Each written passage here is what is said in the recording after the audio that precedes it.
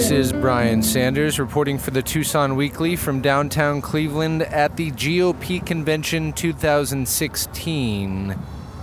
Just sat down with a very interesting interview with a man named Jeff Mixon. Jeff is a not uncontroversial figure. He heads a group called BLM, Black Lives Matter, in Cayuga County. There is controversy about this because the group is apparently not actually affiliated with the national organization, even though they've attempted to be. So it's one of those organizational divides which is kind of impossible to untangle. We didn't talk about that at all. We got into actual perspectives on BLM. He has one that is probably a little bit outside the norm for BLM leaders. But we do want to hear what he has to say. It's a very interesting conversation, and I hope you enjoy it. If you do, please share it. The share button is our friend. It really does help when you share these shows, so please do that.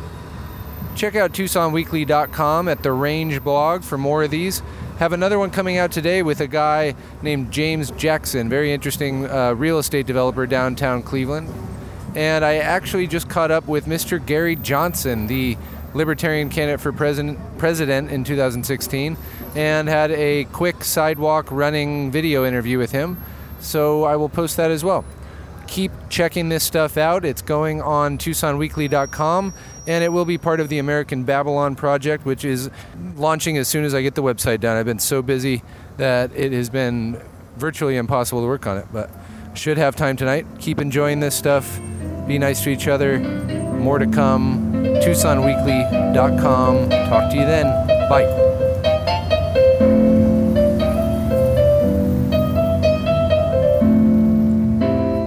Hey, it's Brian Sanders with the Tucson Weekly and American Babylon Project, and I'm sitting here talking to Mr. Jeff Mixon of Black Lives Matter in Cayuga County. Pronounced that wrong, I'm sure, but let's go with it. No, that's correct. Is that all right? Yeah. Wow, okay. And I actually caught up to Mr. Nixon as he walked out of a project called Our Common Ground. I won't ask you to explain that project, but I will say it looks pretty interesting, and what I'm wondering from you is, what's your goal out here, coming out to the GOP convention? Obviously, that side of things is pretty tone deaf to what you are talking about in the BLM movement. Is it to be heard? Is it to be seen? Is it to make sure that space is occupied by people? It's to make sure that, we think that as far as finding common ground, we believe that elections tend to have a polarizing effect on people, on the country, and the media seems to gravitate towards, division rather than unity.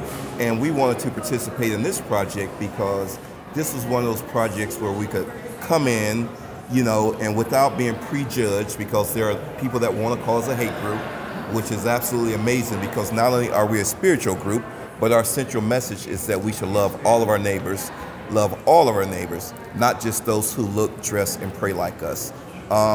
Like I told, I'm so appreciative that Megan invited us, and I told her if we could have planned an event like this ourselves, where we can get together and just talk openly and talk from our heart with the focus on finding a common message and common ground, we would have planned it ourselves, but thank God they planned it and they invited us to participate.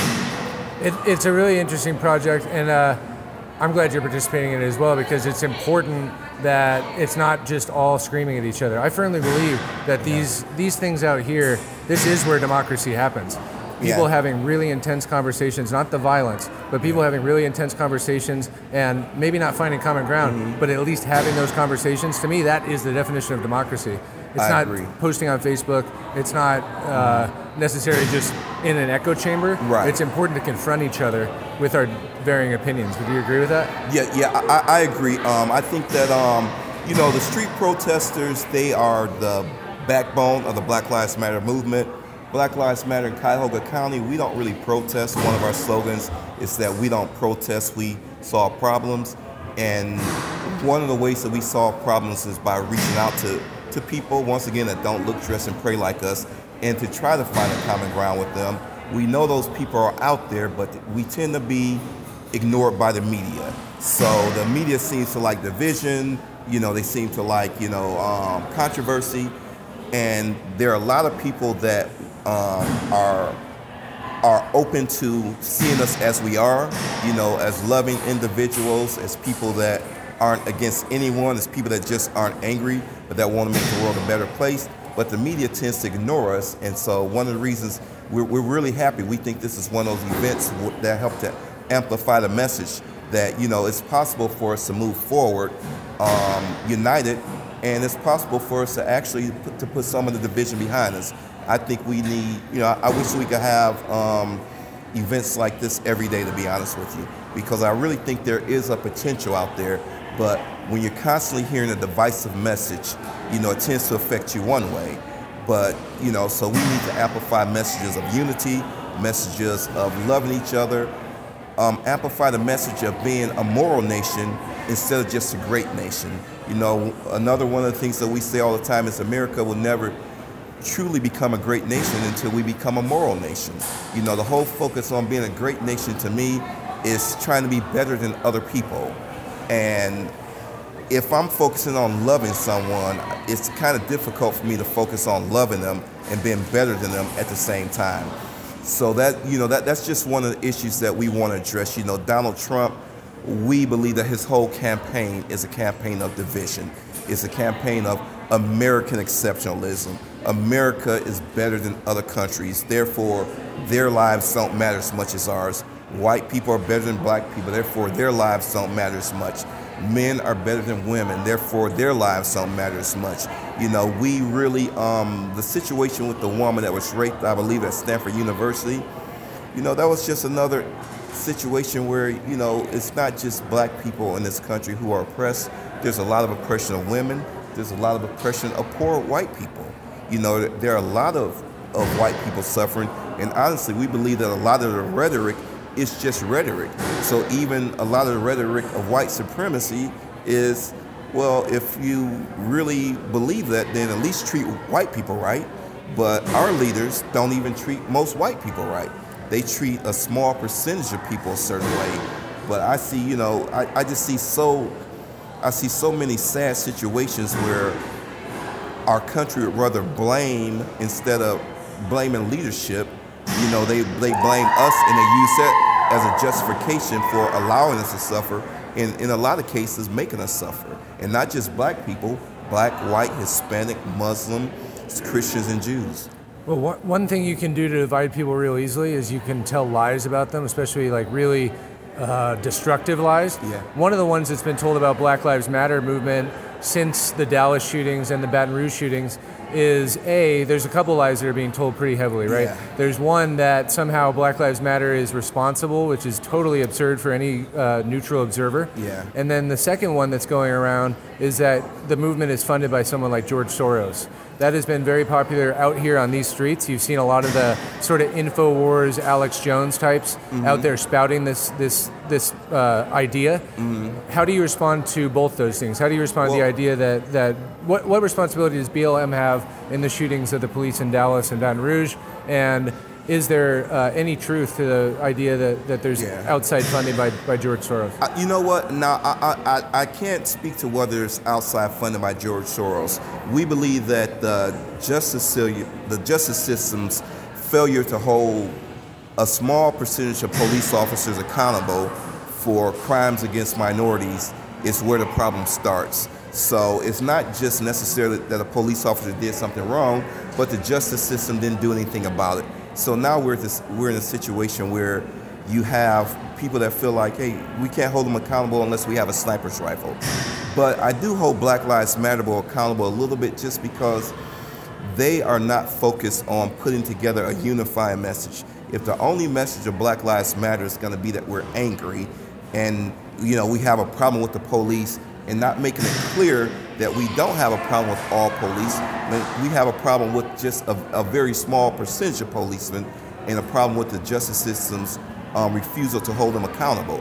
So, but to me, the big problem is the justice system, but I hold Black Lives Matter overall accountable because we're too focused on protesting and just going out there letting people know that we're angry, rather than focusing on a message that will unify us and solve the problem. And just so we're clear, you're not... The girls told me they're asking for you. Okay.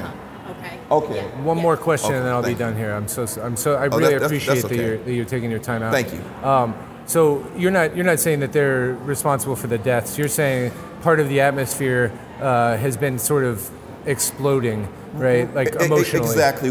Put it like this: we could play a better role in diffusing the atmosphere. Diffusing the tension, and that's where our failure comes in. We need to get out there and we need to make sure that people aren't defining us as hate mongers.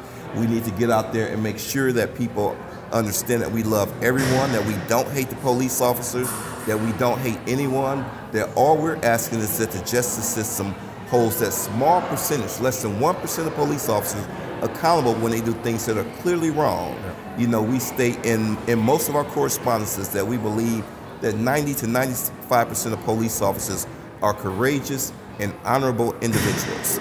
But even their lives are being endangered by the justice system's inability, refusal to hold the bad police officers accountable. And we think a lot of that is a political problem. You have in Cleveland, for instance, you have the Cleveland Police Patrolmen's Association.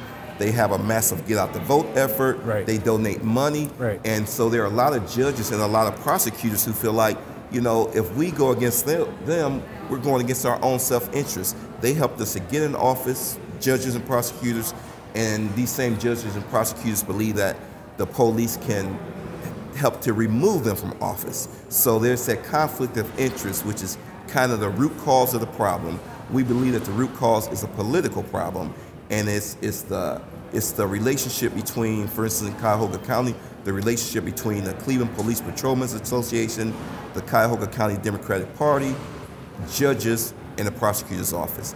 That relationship is the root of the problems, and when we change that relationship, we believe that Black lives will begin to matter, and it will become obvious. Jeff, thank you very much for taking your time out. I really appreciate it. Thank you very much.